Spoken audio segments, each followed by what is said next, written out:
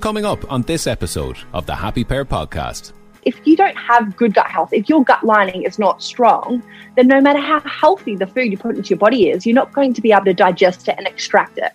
So if you want to get the most out of your food, you need to have good gut health. That's Megan Rossi, aka the Gut Health Doctor, and this is the Happy Pear Podcast. I'm Dave. And I'm Steve. And welcome back. This is the second episode of our podcast. Thank you for all the feedback on social. Thank you to everyone who's subscribed and liked. We are most grateful for your comments and interaction. We are so excited about this project. This is a podcast in partnership with SuperValue, and it's really to help push the parameters of health and redefine health in practical, tangible, everyday actions that you can do to become a better version of yourself.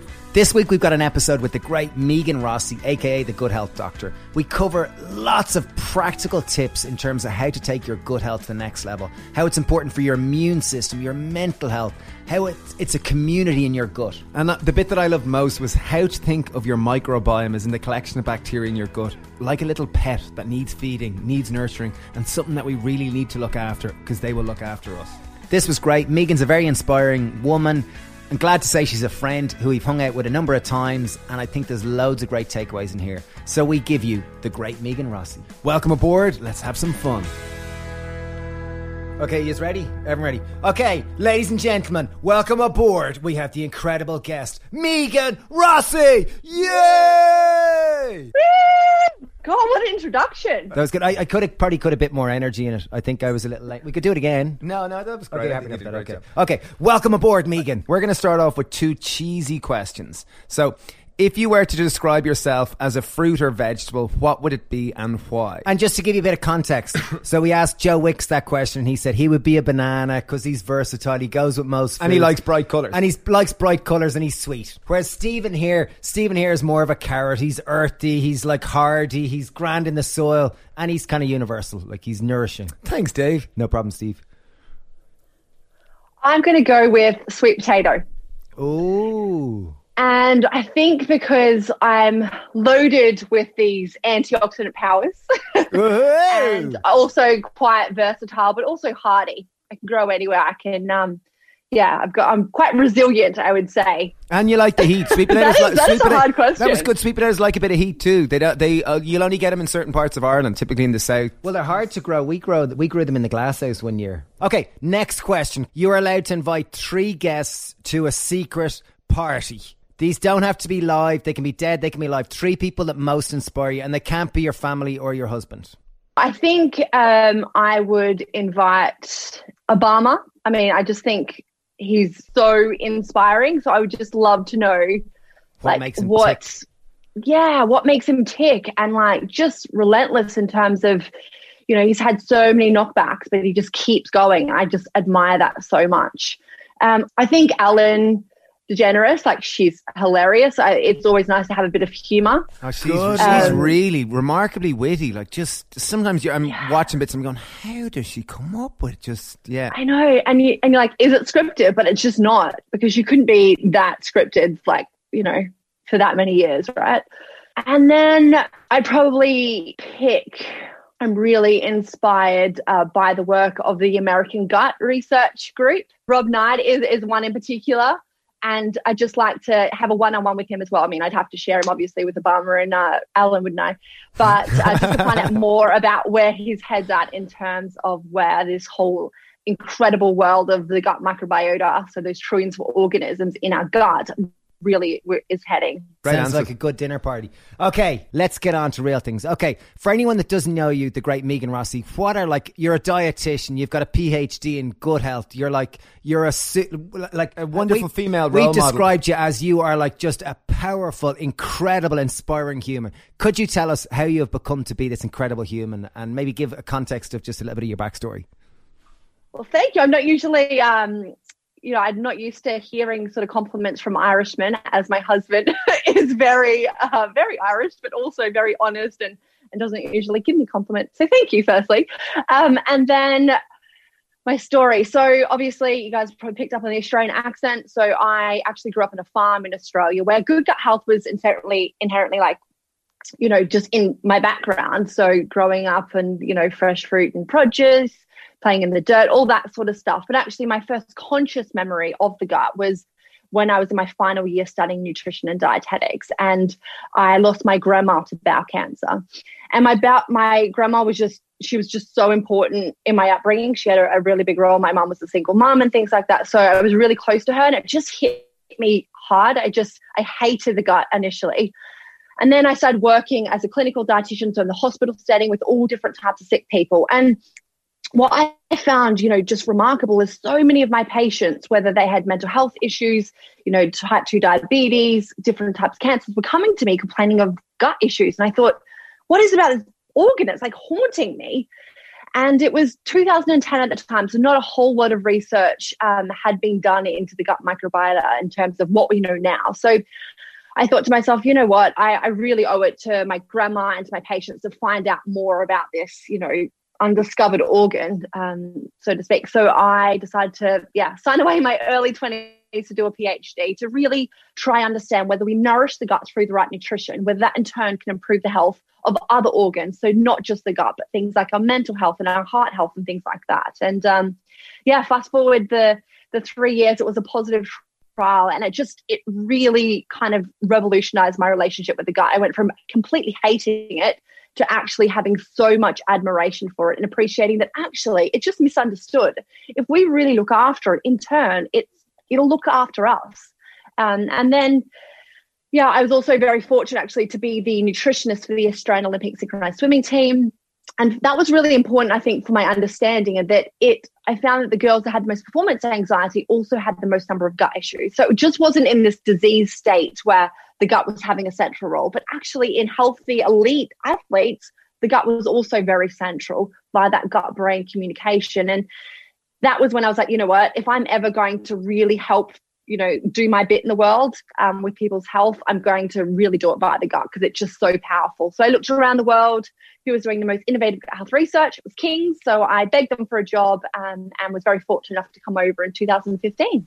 Pretty amazing. Sheesh. Great story. It's beautiful. I love the fact when you said you grew up in a farm and in the dirt and this type of thing. And I remember back a number of years ago listening to a podcast on a friend, Rich Roll. He was interviewing this doctor called Robin Chutkan. And I remember I just find it such a compelling story where she talks about, like, she went through medical college and she was a microbiologist, if I remember correctly, that was really into kind of sterility, antibacteria. Her daughter was born via C-section, and through her research, she realized the importance of exposing herself to more bacteria. And she kind of used the phrase, live dirty, eat clean. And she kind of consciously got a pet to expose herself to more bacteria. Herself and her daughter stopped washing every day and started washing 2-3 times a week. She kind of started spending more times outdoor, getting her hands in the sun. And I just found this fascinating. She used the term, I remember, rewilding, that it was like trying to reconnect to nature because obviously the more bacteria. So what are your thoughts in terms of that? Like, obviously I'd imagine you're similarly in line with that. What are your thoughts in terms of like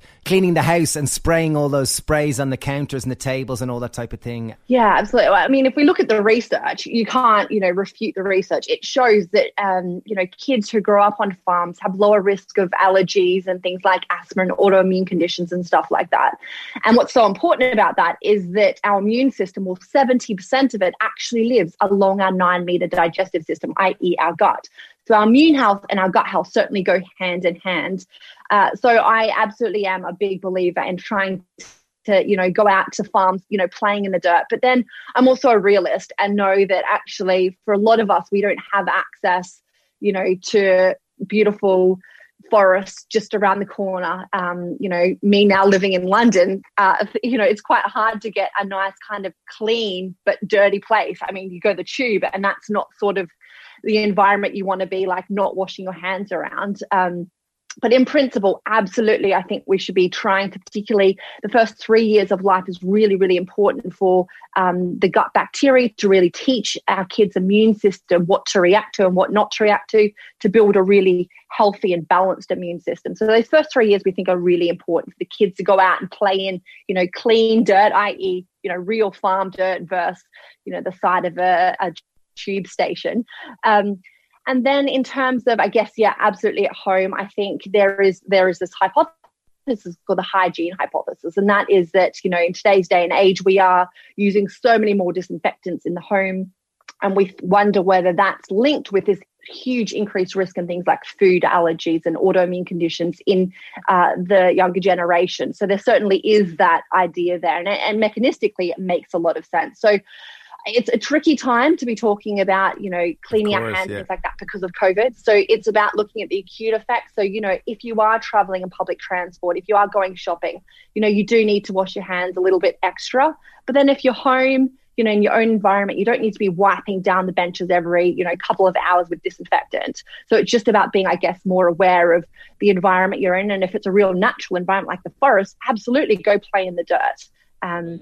Great distinction, very wise. Gut health is obviously your expertise. And I know when I was looking through your Instagram feed earlier, like you talk about eating a plant diversity and the importance of just having a diversity. And you talk about eating 30 different type of plants in a week.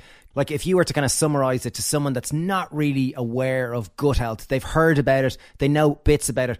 What are like 3 or 5 top things that are most important to improving your gut health? Yeah, I think, the first thing is, touching on what exactly is gut health. So because it's, a bit of a buzzword, people think, oh, maybe it's just another fad. But actually, gut health relates to the functioning of our entire 9-meter digestive tract. So the tube that delivers food from entry all the way to exit. So that whole 9 meters is related to our gut health.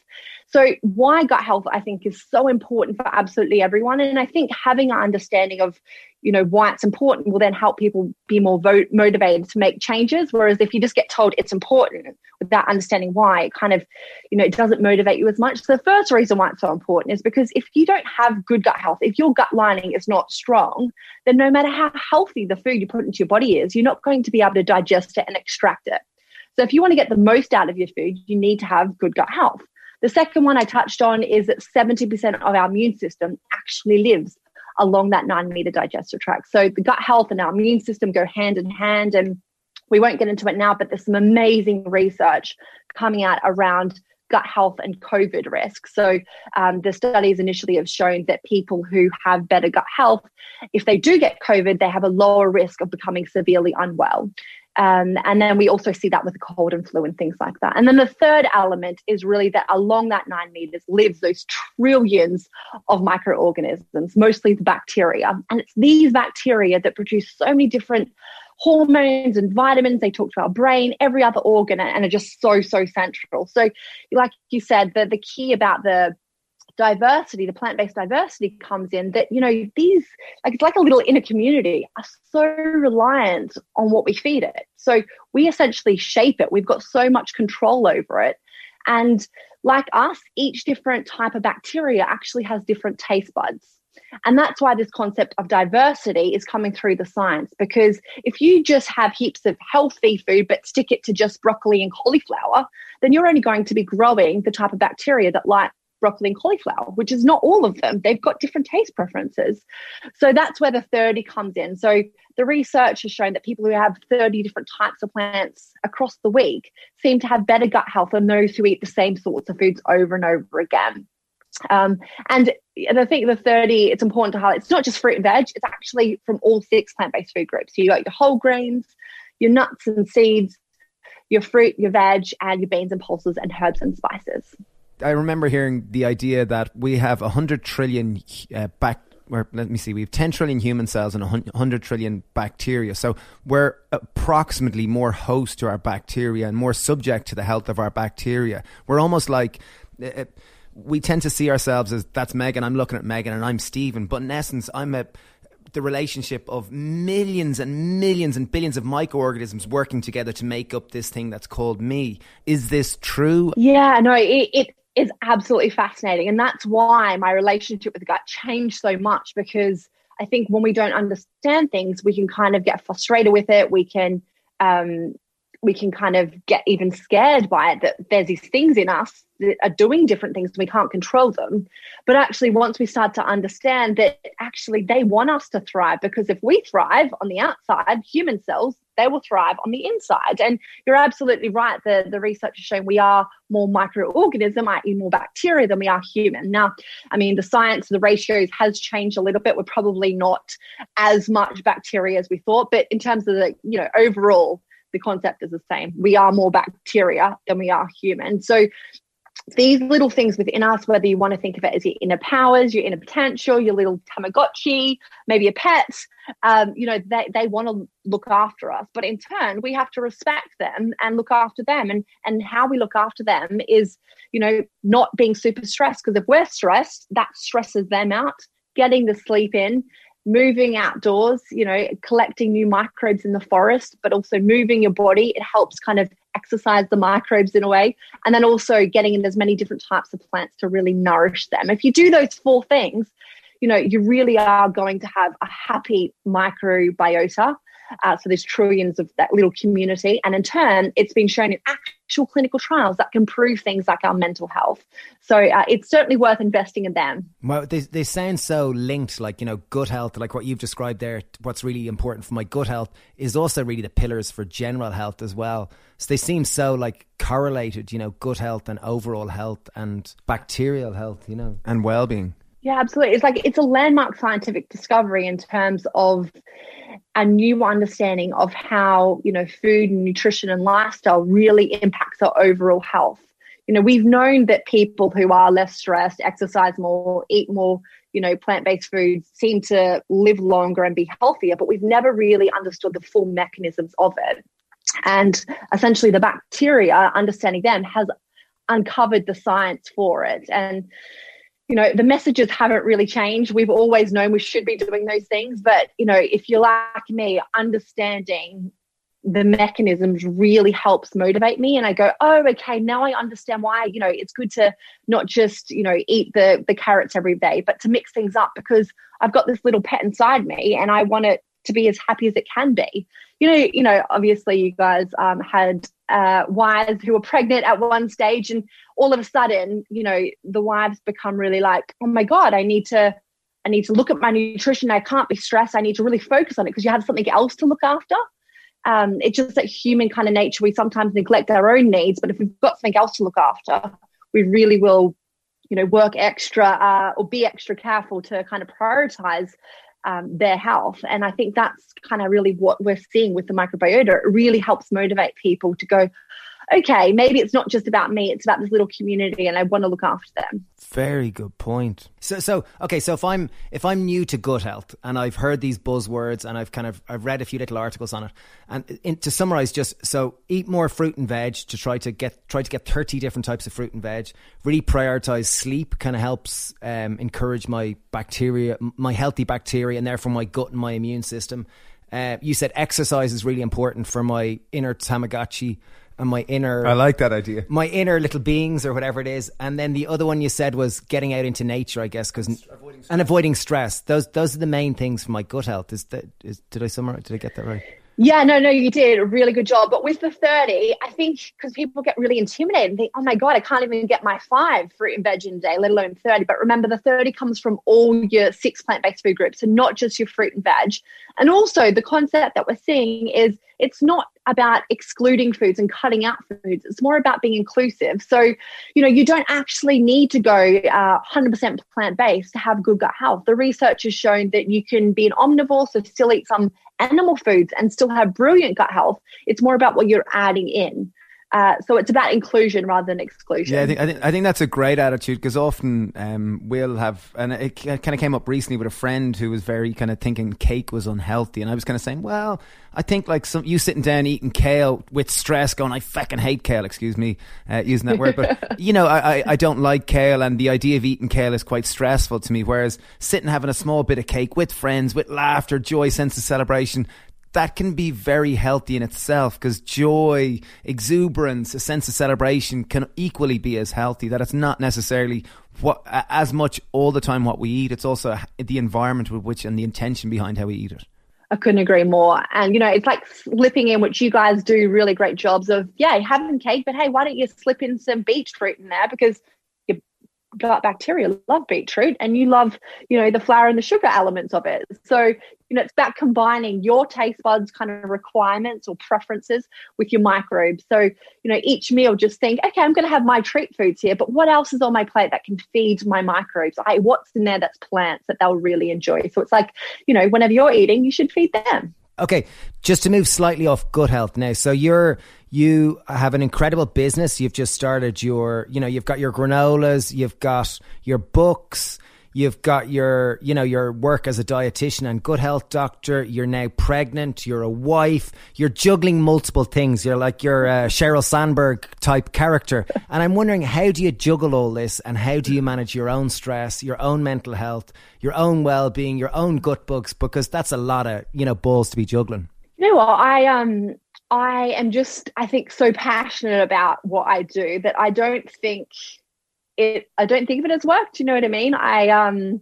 So it doesn't feel like, oh my God, I've got to go to work, 6 or 7 days a week. I just am so passionate about getting the message out there that actually we are so much more in control of our health and happiness than we historically thought. And it's small little changes that can make such a difference. So I think one of the keys is that I don't feel like I'm working. I don't feel sorry for myself if I'm, on a Sunday writing blogs and doing, patient notes and all that sort of stuff. And, I guess in terms of my mental health, I'm quite strict on my morning routine. So I always start with some mindfulness, so 10 minutes of mindfulness in the morning.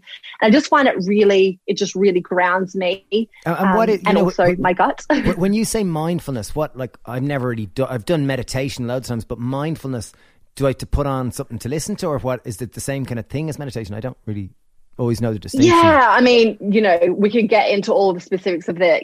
Mindfulness is more about being present with your environment, whereas meditation, you're getting into like a deeper level. But I'm not a guru there, so I'm not going to go into that detail. But I guess personally, just sit and do breathing exercises and do visualization of like something coming down into my head and like floating and feeling in my gut. And those sorts of techniques that I've learned from psychologists that I've worked with on Eat Yourself Healthy. So I've just found them really personally useful. What I recommend to my clients who don't know how to start is using something like Headspace or Calm apps, where they have like 10-minute recording. So you can just listen to it and it guides you. So if you feel a bit like, oh, I have no idea what I'm doing, I mean, those guided apps are the best thing. And they've got like, 2-week free trials and stuff like that. So always just try them and see if you don't mind their voice. Some people complain about the voices of them, but that sort of thing I think is really helpful. And then I do my 10-minute yoga flow. So again, that just physically gets me stretched. And that actually is from a collab that I work. You guys know Richie Norton, don't you? Yeah, Richie's dead. So for my book, Eat Yourself Healthy, there's this amazing study with people who have issues, so IBS essentially. And it showed that doing this gut-directed yoga flow for 12 weeks actually had the same impact on people's improvement in their symptoms as, that medical diet, the low FODMAP diet. Again, you guys know about that. So it was highlighting that actually it's not always a solution of diet and restriction for people with IBS. Things like relaxing the gut-brain axis through the gut-directed yoga flow can really help. So I sent him the protocol they use in the clinical trial and said, Richie, I need you to translate this for my book and put it into something people can use. So he's developed this gut-directed yoga flow, which is just so easy and definitely something I, highly recommend. So I do that for 10 minutes and then I take my puppy for a walk for about half an hour and then we both... Pistachio, yeah. I remember. Yeah, no, I'm slightly obsessed with him. And then we have a little bit of kefir, breakfast, and then work is on. So I guess for me, having this kind of sacred morning routine helps get me in that frame of mind to be like, yeah, let's go get it. But I mean, everyone is different. It's about what, works for you. But taking that time, I think, and scheduling it, no matter how busy you are, I think is really key to keeping you kind of in the right frame of mind and, healthy and happy, essentially. Yeah, it sounds lovely. Sounds like a nice morning. I guess when when your baby comes, that'll be a challenge of doing your morning routine. Everyone's like, yeah. I think you're really going to have an hour to yourself, Megan. Yeah, wait till you get a baby. I've always been really curious about the education system. And this is kind of more, again, like just if I was to grant you a wish and you were the head of the government for the education system, whether it be Australia or the UK, what's one thing that you would do that would have a huge impact on the system at large? Or is there one thing that you could think of? Or Ireland, yeah. Or Ireland, yeah, you know what? I am actually really passionate about trying to get into policy change because I hate sitting back and just complaining about things not being done I just want to go and be like, okay, this isn't working out. So I feel like I need to take action. So, I mean, if I have my way one day, I will be more involved with that side of things, because I think it's just so important. But I think if I just had one thing, it would be getting the concept of knowing that we've got this inner community, this like inner pet in us, into the school curriculum early on. So letting little kids know that they've got this little, pet inside them to nourish. And I've seen, that works so well with not just my nephew, but heaps of my friends' kids, where you explain it to them that they've got a little pet inside them that you need to feed. And even if they don't really like their broccoli, their pet really likes it. So you just have to have a little bit. And over time, as you know, the taste buds really evolve, and the kids then start to actually, not mind broccoli. And I'm sure, with your kids, they've been exposed to all those sorts of cruciferous veg that maybe historically kids of the taste buds don't really like because it's too bitter, but they adapt to it. I mean, we all adapt to. We now love coffee. I used to hate coffee as a kid, and alcohol and wine and all that sort of stuff. So our taste buds really adapt. We just need to get that into them and get the kids motivated early on. So that would be my one. That's a brilliant answer. I really value that. And I think that's a great one that even I just think it's a great concept, the idea of having a pet inside you, and that you're not necessarily eating for yourself, but you're eating for your pet. And that pet will really dictate your own health. So I think that's a wonderful analogy. Or the community. I like the community one as well. Okay, couple of questions. Can you give us a quick story of someone that you've helped, which is it's had a big impact on their, it's really changed their whole life, like when you've kind of helped them with their gut health? Do you have a quick highlight story of someone that, just to make it kind of translate? Real, yeah. No. And I'm very passionate, I think, about sharing, real life stories, because it does help people then relate. Not this distant thing. And in my book, not that I'm trying to push it, but if people want to hear more about the stories, Eat Yourself Healthy, there is all different patient stories over my decade of being a dietitian that I've shared. Really beautiful book. Really, I have it at home and it's gorgeous. Yeah, one of my patients in particular, who I remember so much. He was a young guy and had depression. And, was on antidepressants, and, was about to go to a high level of antidepressants because they just weren't working, the combination that he'd been prescribed. And then he read about, just literally, it sounds hilarious, but in the doctor's waiting room, when he was going in for his review, he read a blog that I'd written about this trial called the SMILES trial. And it's an amazing one. They showed nourishing the gut through, a Mediterranean diet full of fiber and plant and all those goodness that the bacteria love. And those people who had that diet actually had a significant improvement in their mental health scores. And these people who had it were actually moderate to severely depressed. And after the 12 weeks, I think 33% of them had a significant improvement in their depression scores, which no longer classified them as clinically depressed. So really amazing. So I'd written about that. He'd read it, and then he found himself in my office. I was in my clinic at the Gut Health Clinic. And so he said to me, look, I want you to do this to me. And I thought, this is a dream. Someone who actually wants to replicate a clinical trial with me. It's amazing. So we went through, it wasn't easy. He was having, heaps of fast foods and, wasn't doing much cooking and stuff like that. So it was a lot of behavior change. I had to call him once a week and just check in. And, he struggled, a little bit, as you would, going from a very highly processed diet to moving more into Mediterranean style eating. But over the 4 months, we got him there, and his body language and his face, he was just so much. And, over time, after the 4 months, we then worked with his psychiatrist, and actually he reduced his antidepressant load. And about a year ago, he emailed me and said, look, I'm not on any antidepressants anymore, and I'm feeling so good. So, yeah, that's one story. But, depression is super complex. So some people need to stay on medications, which is absolutely fine. But diet certainly can have an additional role. Amazing. Okay, quick rapid fire question. What are, you see a huge amount of people with gut health issues. What are the two biggest things that people, if they could make kind of changes, move towards the positive version of that? What are the two biggest kind of barriers to gut health that you see? Yeah, I think, it comes down to what are the key symptoms. And I think, bloating is a huge one people struggle with. And, a very simple, quick tip that actually really can work, and there's been clinical trials to show that, is just chewing your food well. I mean, so many of us, and I'm certainly guilty of that, scoffing down our food at our computer, or, in between scrolling Instagram, and we're not really engaging with our food. And the thing is, digestion actually begins in our mouth. We not only start to physically break down the food, but we've got chemicals in our saliva, which start to chemically, so the enzymes start to, chemically break down the good catch. Very good catch. Good reflexes.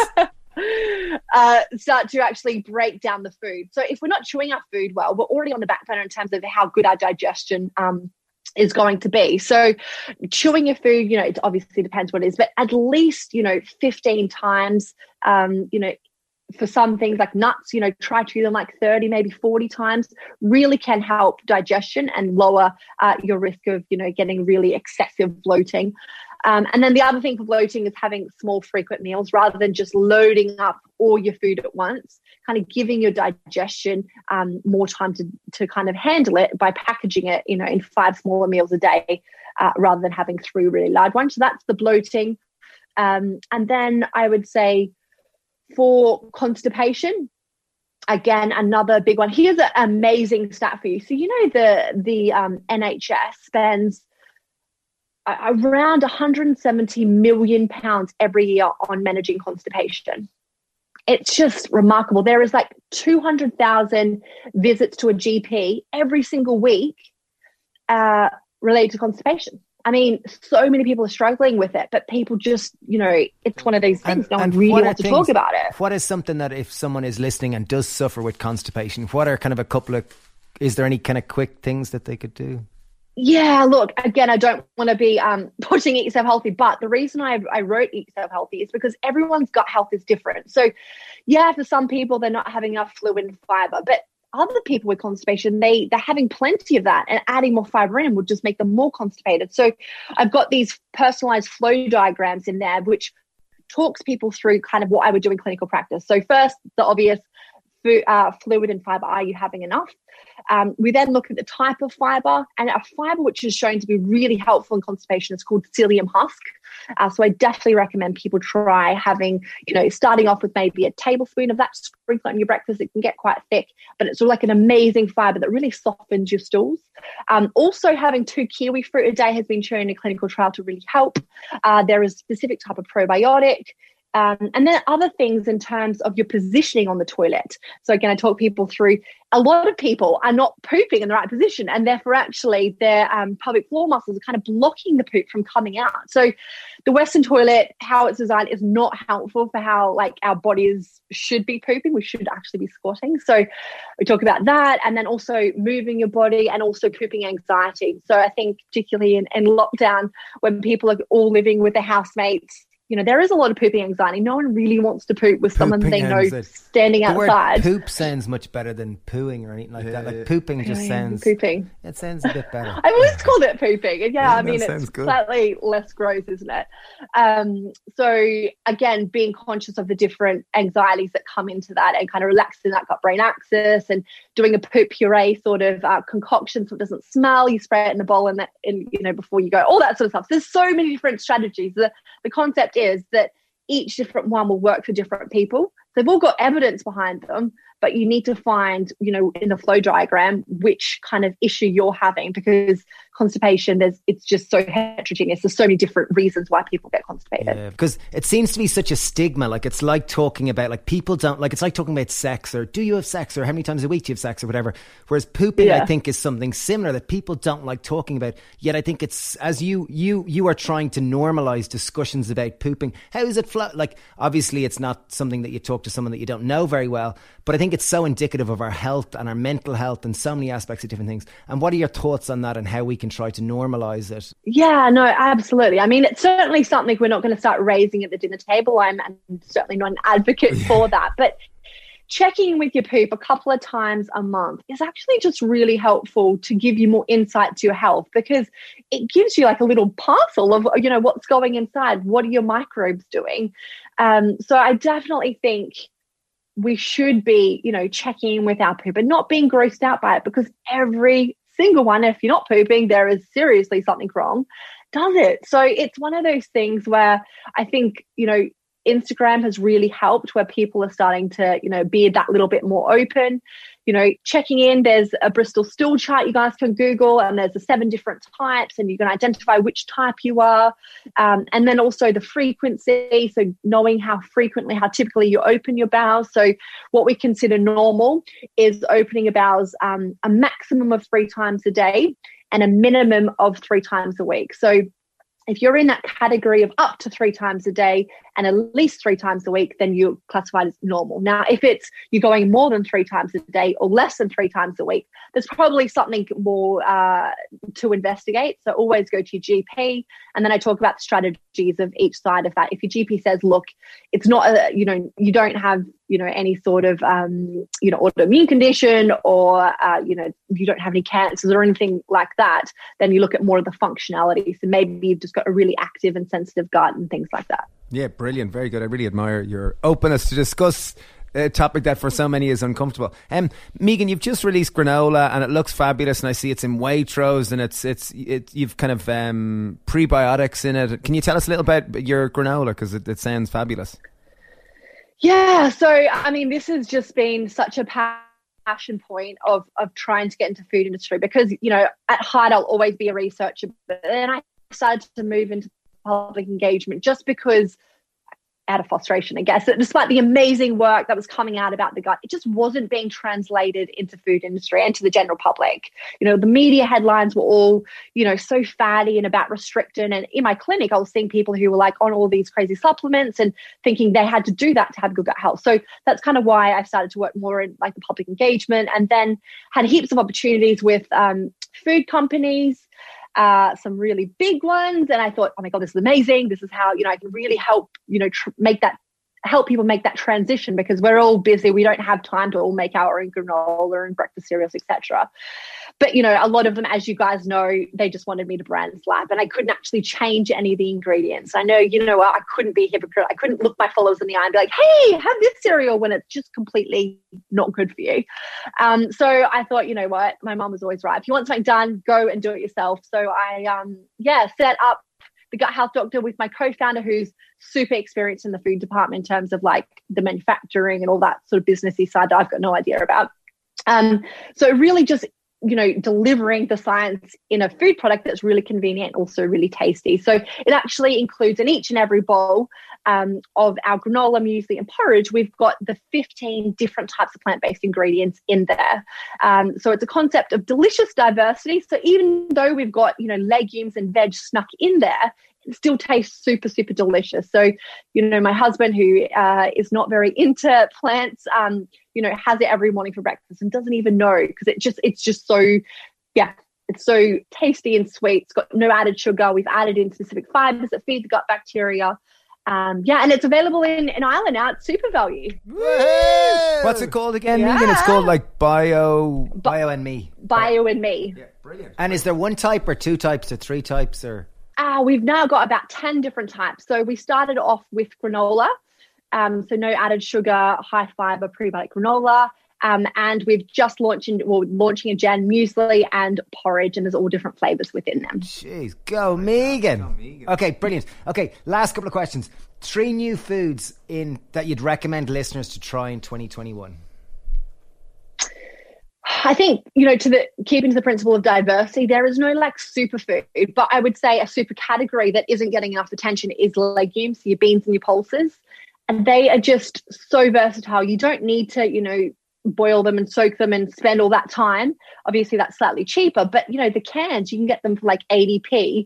And you rinse them, and whatever you're having for dinner, whether it's a stir fry, an omelette, a pizza, you literally can just add in legumes. And our microbes, our bacteria love legumes. They've got all those prebiotics, which is a fancy word of special food that feeds the gut bacteria. So I think people trying to get into having a bit more legumes in their diet is just, a very smart choice. You don't need to cut out the meat. It's just like if you're having a lasagna or a bolognese, you just take out a third of the mince and add in a can of legumes, whether it's your lentils or your butter beans or any of them. They're just, all of them are so versatile. Try and mix it up. So I think legumes are certainly an underrated one.